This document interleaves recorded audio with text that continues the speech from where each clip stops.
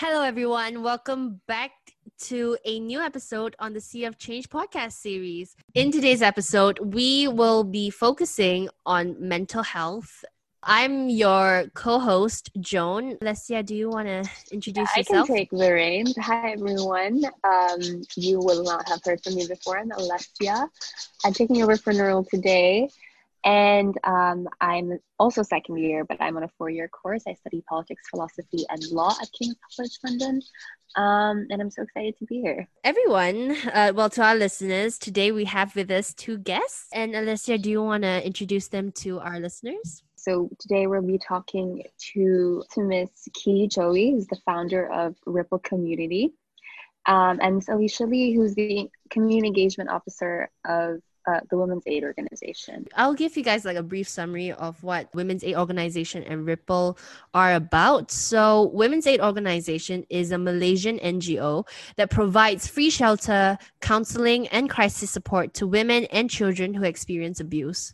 Ripple is an online platform based in Malaysia that spreads mental health awareness, and they're currently they're kind of pivoting towards the special needs and special education cause in terms of mental health. Hi, I think just to start this off, I think it's topical right now to talk about mental health, especially during the COVID-19 crisis. And recent reports from the World Health Organization have indicated that levels of domestic abuse have risen as much as like 50 to 60% in different regions. And there are numerous reports that are coming out about the volatility of mental health surrounding the crisis, just because it's creating such an uncertain future for many, many people. Just to anyone, I guess I want to ask, what are the subtle signs of deteriorating mental health or signs that a person is being abused, and like how can we kind of look for that? Joey, do you want to go ahead first? I guess I will cover like signs and symptoms of deteriorating mental health generally, right? Yeah. Usually people would feel, especially during the COVID-19 season, there will be excessive fears or worries. There will be extreme mood change. Maybe you will see that the individuals that your loved ones, their mood fluctuates a lot throughout the day. Withdrawal, they will also tend to withdraw from their loved ones. They seem to be significantly tired or fatigued. They also may have sleep difficulties or eating difficulties, or even changes in their weight because of their appetite. These are some of the signs and symptoms.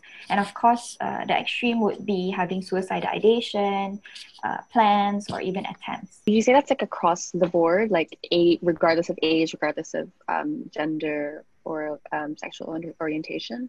Yeah, so these are usually the signs and symptoms for depression, anxiety, for both of these disorders, because those are the most common disorders, especially during this COVID-19 season. Yeah, so of course, there are many, many other disorders with different symptoms, but generally, these are some of the signs that we can pick up. Okay. What about you, Alicia? Like, because I understand that Women's Aid isn't more like towards the medical kind of region. Right. How does that like differ in terms of like Ripple's approach to like, noticing the subtle signs of deteriorating mental health or abuse? Right. So in terms of noticing subtle signs of abuse, obviously the different types of abuse, there are impacts on the psychological well-being of our survivors. And similar to what Joey has mentioned, there's suicidal ideation, and there's also signs of depression and anxiety. And those are things that our survivors do experience as well because of the prolonged endurance of the violence that they experience. And so, for example, it's helpful to have a reference point or a baseline of the survivor's usual behavior or attitude. So, for example, if you know this particular survivor, maybe she or he is a friend, and usually maybe they're very upbeat, they're the life of the party, or They always joke around, or they just have like an infinite amount of like energy, and they're just like everywhere, right? But if someone goes through abuse and trauma, the subtle signs would be they appear more isolated. Maybe they don't really want to hang out with you anymore. Maybe they're kind of like pulling away if you check in, and then they kind of just brush it off and say, oh, everything's fine. And then they pull away, when usually they'd be like really forthcoming about what's going on in their life. They may even be more paranoid because what abusers do is that they do observe the survivor's every move, whether it's digital or like in real life. So that can make the survivor more paranoid, and maybe they're just constantly looking over their back, essentially. Their self-esteem may fluctuate. Maybe they start doubting themselves a lot more, feel like they're not good enough, when maybe they are like high achieving students and they have everything going for them, but for some reason something's a little bit off. Maybe they don't feel good enough and all that stuff. A red flag as well is when they start apologizing for everything, even when it's not their fault. In order to kind of like gloss over or like have conflict avoidance, they will apologize even though it's not their fault, because that's how they've been like primed to be because of the abuse. I feel like there's quite a huge difference between like female mental health and male mental health in that way. So I want to ask both, how do you differentiate it, and how do you help with mental health? I guess I will be covering the male perspective because WA focus more on women and children abuse, right? Yeah. So for men, I actually looked up. There's a few statistics. So based on World Health Organization, what they found out is that in high-income countries, 3 times as many men as women die by suicide because of suicide. So, and also 2 to 3 times more men, they turn to the misuse of substances to cope with it. So that then makes the symptoms worse, right? Because of their unhealthy coping. And on average, 1 in 8 men will experience depression, and 1 in 5 men will experience anxiety at certain stage of their lives. So I think this one goes back to the very prescriptive old age idea of how a man should be like, right? The social norms, especially in Asian countries, where there's this burden of toxic masculinity. Man has to be a certain way, even in movies, we see characters, they can't show any weaknesses. Man has no fear, men just have to suck it up. And so like big boys don't cry and stuff like that. So we hear those things growing up. And I have a younger brother as well. So I do see how that plays out in our society these days. And because of that, because of all this repression, men tend to also repress their emotions.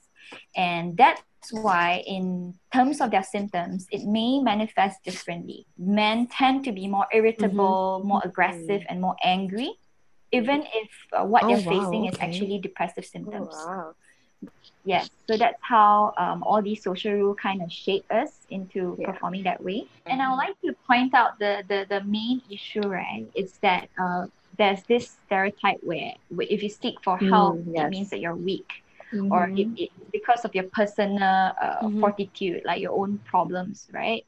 So men tend to hang out with other men in settings such as like at the football pitch and stuff like that. So they don't really have a safe space or a support system where they can actually share about things like that.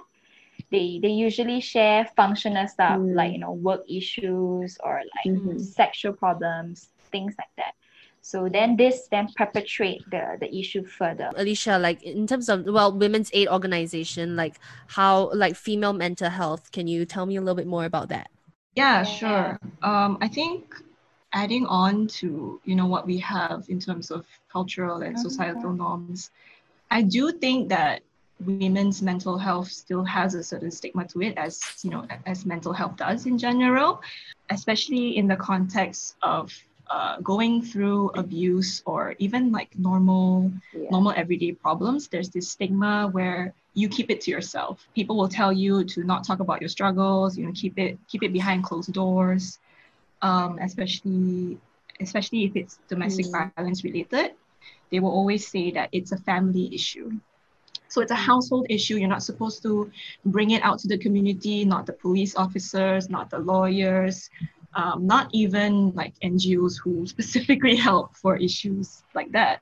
And that really does cultivate even more environments where abusive relationships, or just the idea that we can't speak about our problems, like it just breeds that type of mentality even more.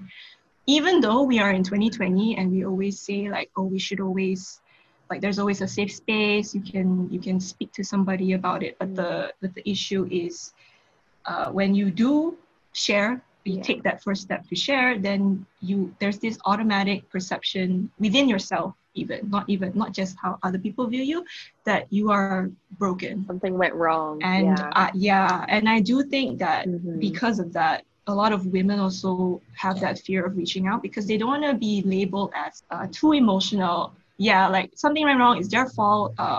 You're too emotional, you're over exaggerating, and I think that's what media and whatever it is that we have in our culture right now. There's always a perception that women are the more emotional ones.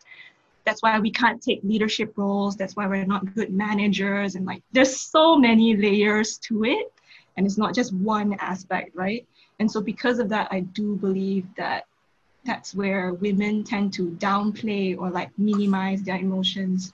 So for men, what Joey said, like, oh, they'd be like, maybe they lash out or they'd be more aggressive to like, because of toxic masculinity and all that stuff. But then for women, it's like, oh, I don't want to cause a scene. I don't want to be labeled dramatic and all that stuff. So it's really dangerous, especially if you're in an abusive relationship and you might just label it as overthinking, when in fact, you are really going through something and you should really reach out. But because of those stigmas, it really does affect, I feel like, the women population in general, and also mental health as a whole. All of this also points to the fact that like in the Asian societies as well, and probably more so, like we put a premium on like being really conservative, and we have like strict traditional kind of values. So to cause a scene, or we're not those type of people, you know what I mean?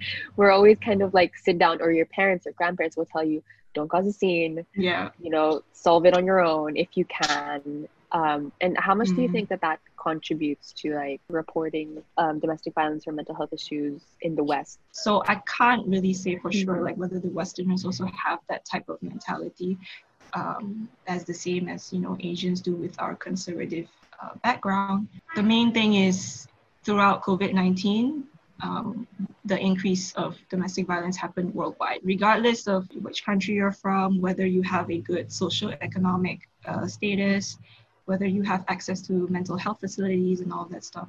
Yeah, and like, well, thank you for sharing that, both of you. Like, I feel like we definitely have like a like male and female mental health. These things are so rooted with like all the cultural and societal problems, in general, especially within the Asian landscape, I would say. Like, I want to talk a little bit more about trauma management. Like, how does one balance between encouraging victims to reach out for help while making sure that these said victims are also in like a comfortable mental state? I think this question is more directed towards WAO, I think. So when our survivors reach out to us, they are always in a state of like three things: either fight, flight, or freeze, because that is how innately our body reacts in order to protect ourselves, right? So there's only three ways. Especially in like really life-threatening situations. And so in their mind, they're always in an unsafe environment because everything is unstable and you don't know like when the next thing is going to happen. And so when they come to us, the first step would be to have their case managed. So that means crisis support. And that's where our social workers come in, and they assess their needs, whether they need shelter, whether they need they need legal aid support and all of that stuff. And then in the process of the case management, we do put in an element of psychosocial support, because we understand that there is like a huge impact of trauma on our survivors, and therefore that trauma should be managed well. And with that, we engage with third-party or external counseling bodies who come in and they provide therapy sessions with our survivors and also their children, so individual therapy sessions with the children as well, so that whoever is involved in the abuse, whether they have witnessed it or they have endured it themselves, they also get the psychosocial support that they need.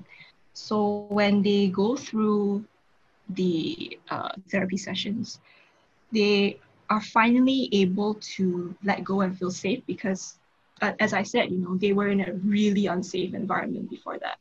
And then when they come in and then they slowly kind of readjust to the real world, or like real life, because they're out of that cycle of violence, right? So they come back in, and then they finally feel safe, and they have maybe shelter, where it's a place where they can finally just rest and have proper sleep.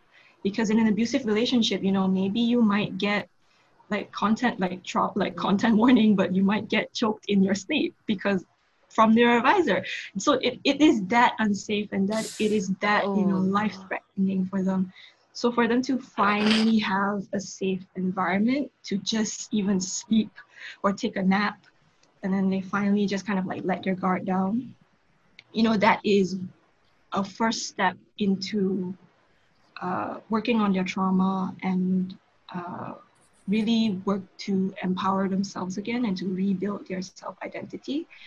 And so that's why we believe in, concept running these things concurrently, especially emphasis on the mental health of our survivors. Yeah, and I think what WAO is doing is amazing, because I understand that from a prior conversation that we had, you don't just focus on just female victims, right? Sometimes it's the females abusing the men, and and I understand that you have male victims reaching out to you guys as well, because we understand that Ripple, well, obviously because it's an online platform, you guys will take a different kind of approach to things in general. And I guess my question to you, Joey, as Ripple's founder, how easy or difficult is it for a normal person, a layman like me, to get information on mental health these days? What could people like me do? Is the information available, as comprehensive and updated as it should be? So 3 years back, the reason why I thought of starting this online platform is because I studied in the UK. So when I was there, the mental health information was very readily accessible, right? Online, especially. Yeah, so everything is so consolidated. But when I came back, then I realized that is something that is lacking here. But I need to acknowledge that throughout the past few years, there are many other social enterprise or other bodies that are trying to increase the access to all this information, update. There is currently, I'm helping out this platform called Mentalog. So what they're doing is they are trying to do a web app where you can actually look for therapists wherever you are in Malaysia. Yeah, and then there's also many other apps coming up. There's a few like Naluri that does an oral health. There is Thoughtful World. What they do is Thoughtful Chat, I think. Yeah, what they do is you can text a therapist. So a lot of all these social enterprises, they are turning into the digital solution, which is of course the next up and rising methods to reach out to more people. Yeah.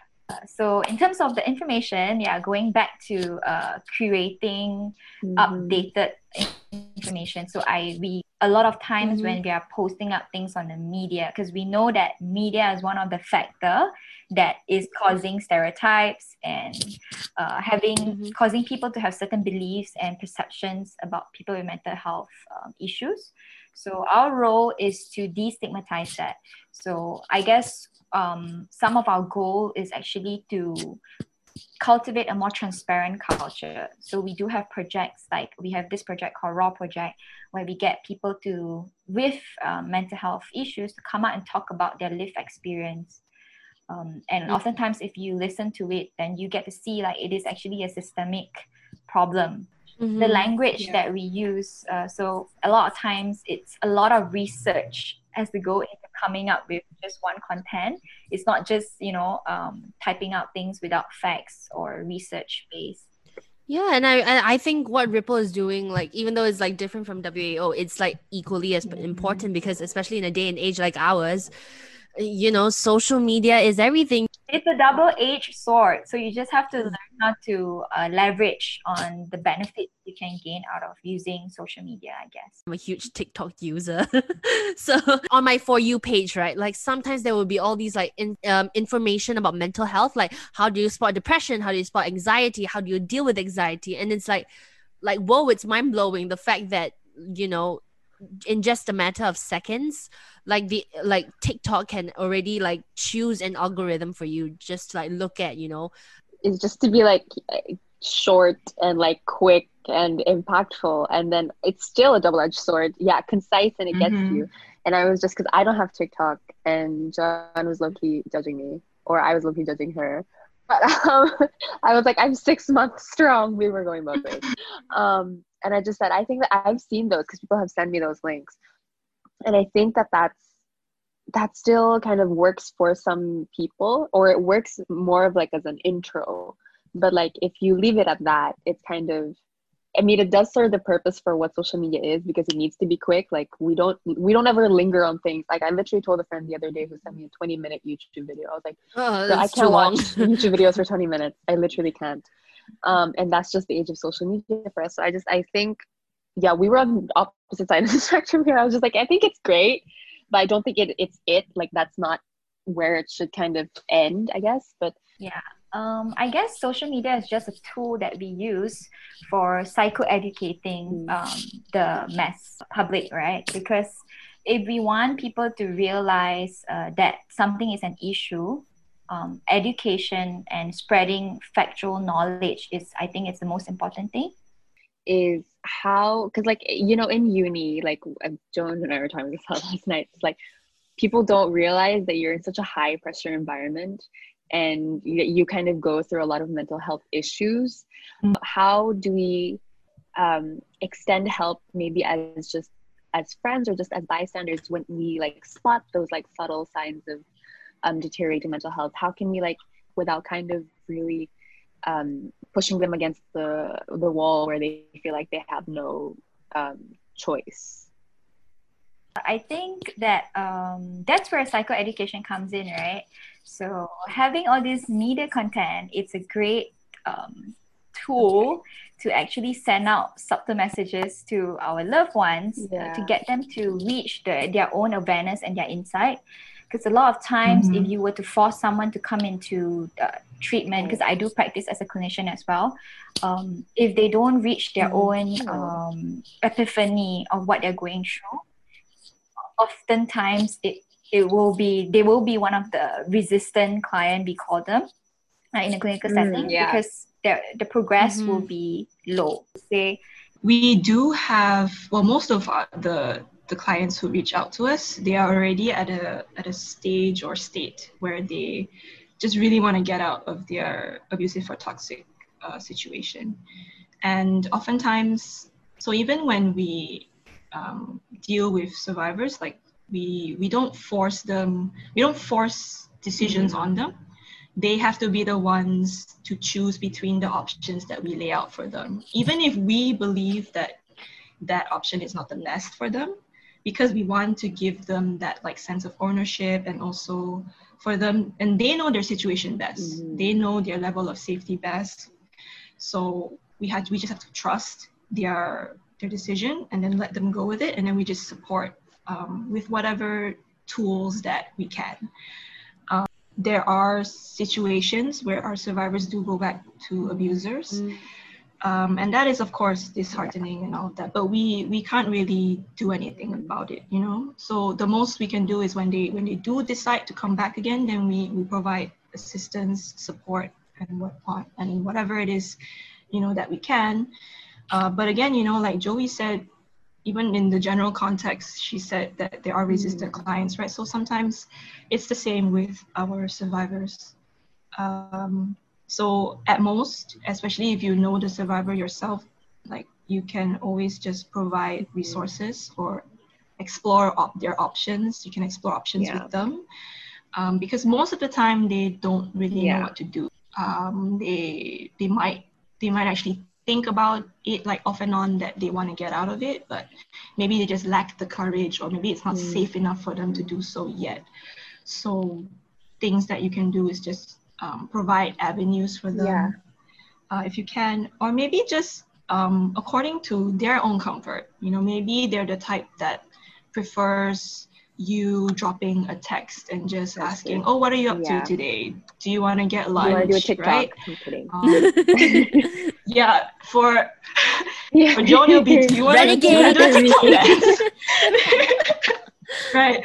So those are things. So those are ways that you can engage with, you know, your friend if they're struggling and going through something without it being too imposing. You know, like Joan said, you don't want to seem like you're pressuring them. So how do we, you know, as support systems to anybody really, how do we take care of our own mental well-being? Because we can't all be falling down. Yeah, we can't all be like on the ground, just like, you know.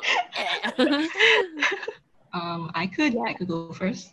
Important that you have to recognize your own boundaries, because, you know, as much as you want to be there for your friend and you don't want to abandon them in their time of need, you can't pour from an empty cup.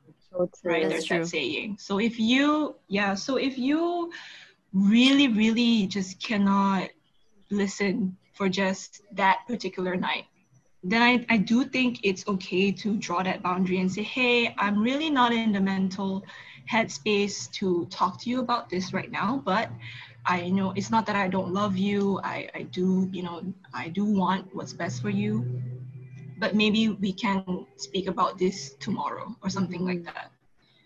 You know, I understand that there may be a sense of urgency that you feel because you wanna help someone you love, and you don't want to see them in pain ever, right? Yeah.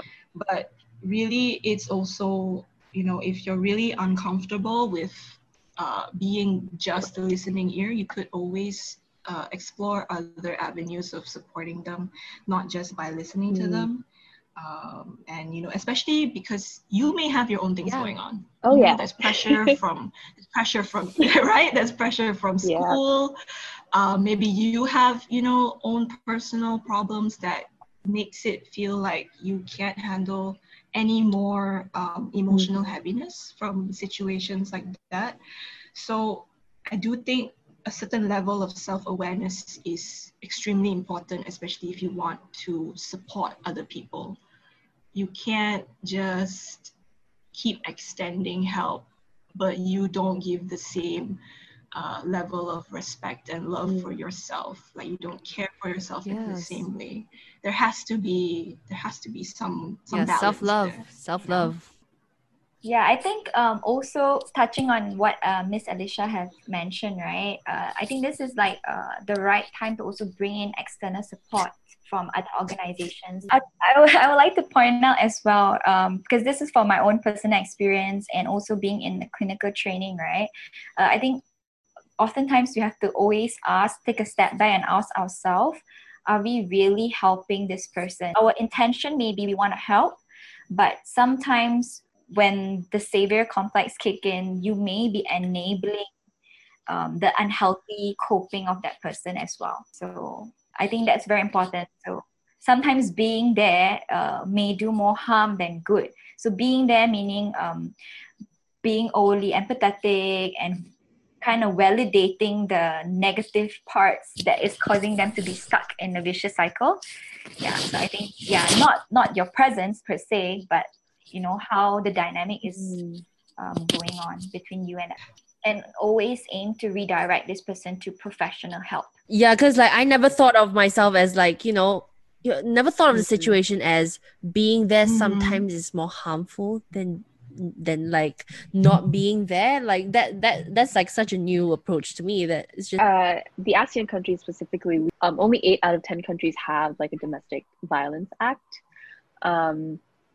And I guess you can maybe speak about it more deeply about in Malaysia. But like, do you think that the laws that we currently have like properly protect victims of domestic abuse, or even abuse, like including mental abuse, such as like stalking or like online stalking, which is now a thing apparently, and kind of Mhm. crazy and Yeah. creepy, and I've locked all my social media accounts. Mhm. But like, right? But like, do you think that they're properly addressed? Do you think it's like outdated, or do you think there's like room for improvement? What would you say about it? There definitely is a need for Okay. improvement. So in 2017, there was an amendment, and emotional abuse or psychological abuse was covered.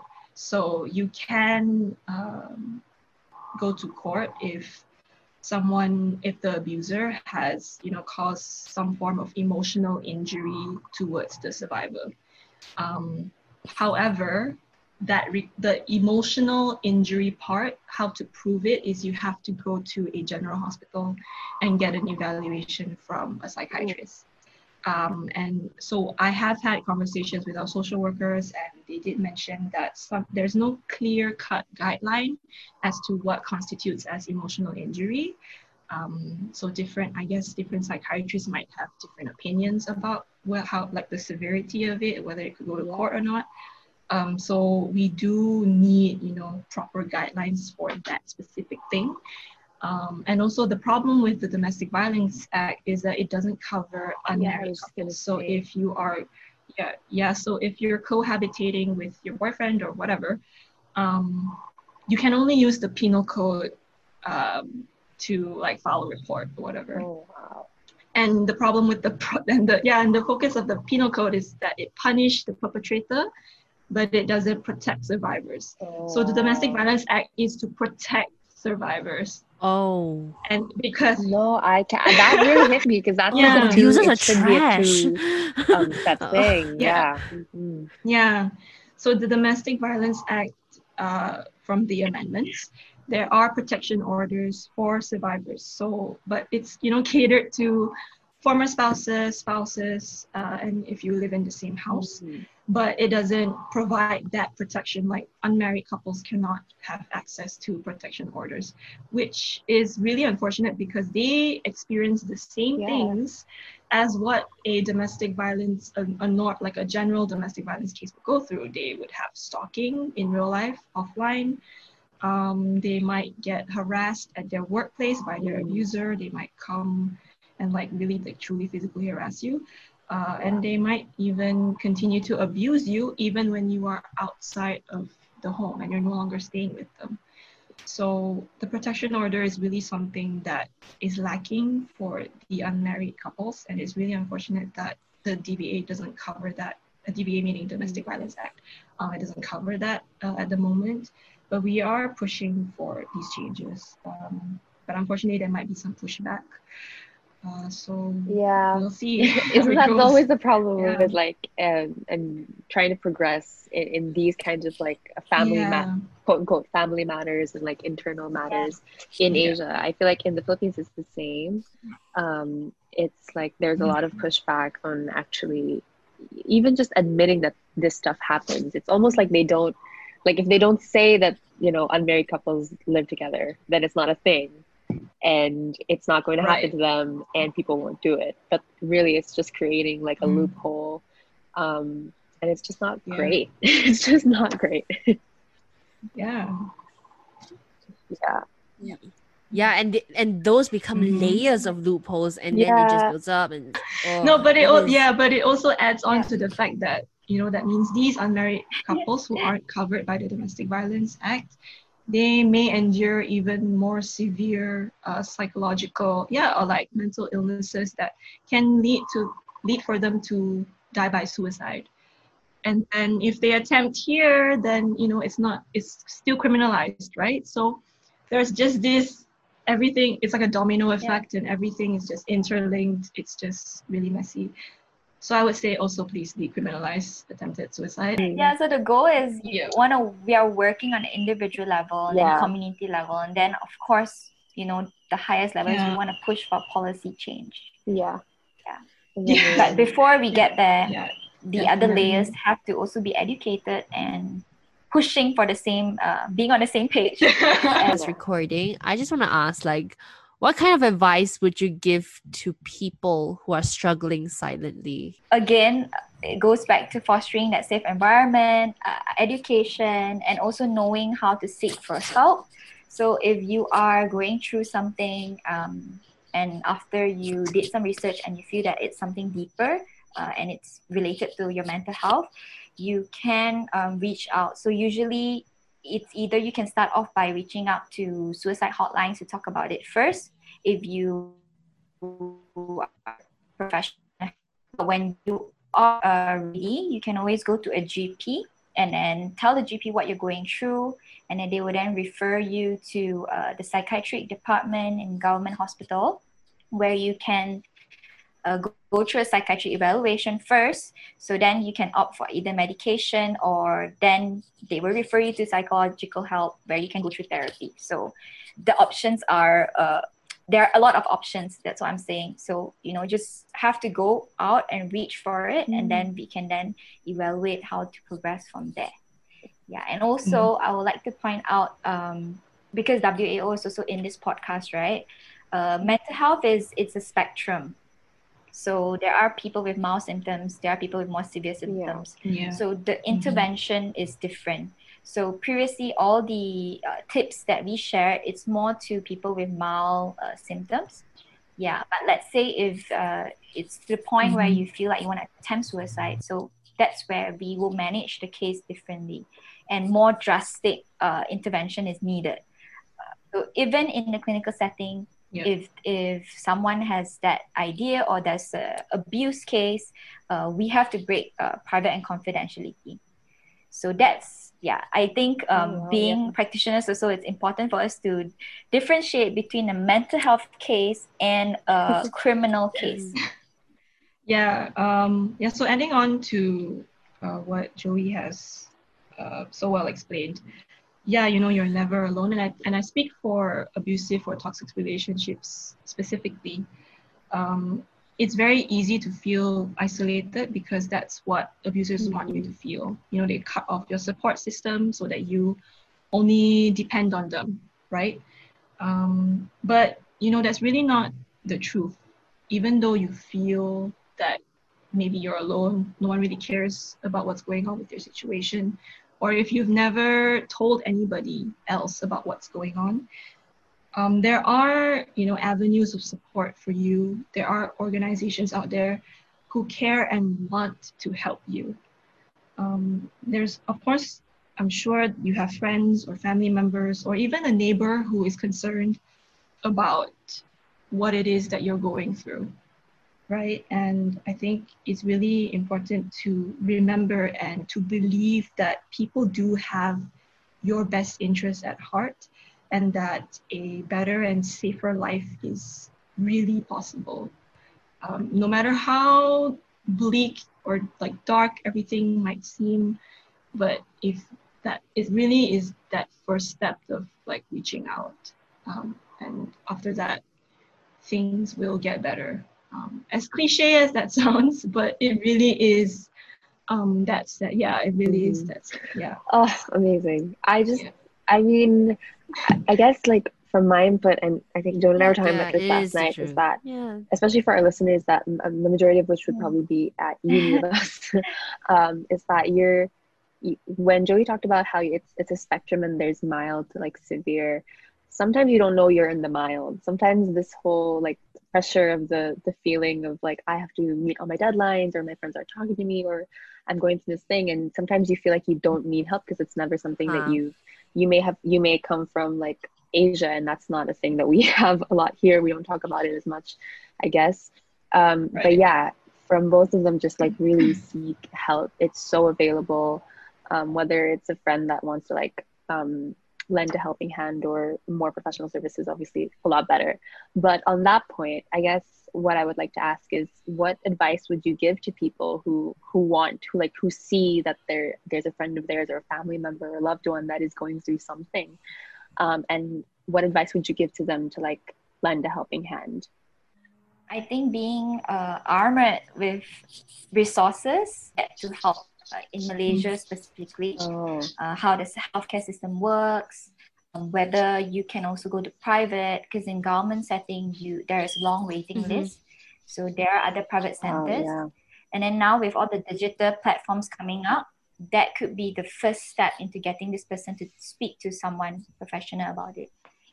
And then other than that, also I guess also helping this person to find other support, so building like a strong supportive network, so just not you yourself, but other people that can also back you up in supporting this person. So like for Ripple, we are looking into coming up with a sort of like a social support group, whether it is for people suffering with mental health issues or like caregivers, because I believe that network will really help. Support group. Support group. Support groups are really important, because at WAO we also do have that availability for our survivors, because most of them are mothers. And all of them are going through similar situations, right? Maybe they are re-entering the workforce. Maybe they have trouble with their children, because the children are also going through trauma and all that stuff. So the importance of a support group for people who are going through similar things, I think that is a way that we can really provide better support for individuals like that. And so that you won't feel burdened, by carrying this responsibility alone. It's, as I mentioned before, it's emotionally heavy. And the last thing we want is for you yourself to burn out, right? So like, don't handle things alone, especially if you know you can't handle it, or if you're not equipped to handle crisis situations, especially. Because people do go through like proper training for things like that, like psychological first aid and all of that stuff. So it's really important to recognize that as well. Thank you for listening, everyone, to our podcast recording on Zoom Pro, by the way. Thank you for listening, everybody. Now, for KCL ASEAN Society, you can find us on Facebook and Instagram at KCL ASEAN Society. For WAO, you can look them up and reach out to them if you ever want to through their Instagram and their Twitter, which is at women's8org. And for their website, it is wao.org.my. For Ripple, you can reach them on Instagram. Their handle is at ripple.community. You can even find them on their YouTube channel, which is Ripple Community.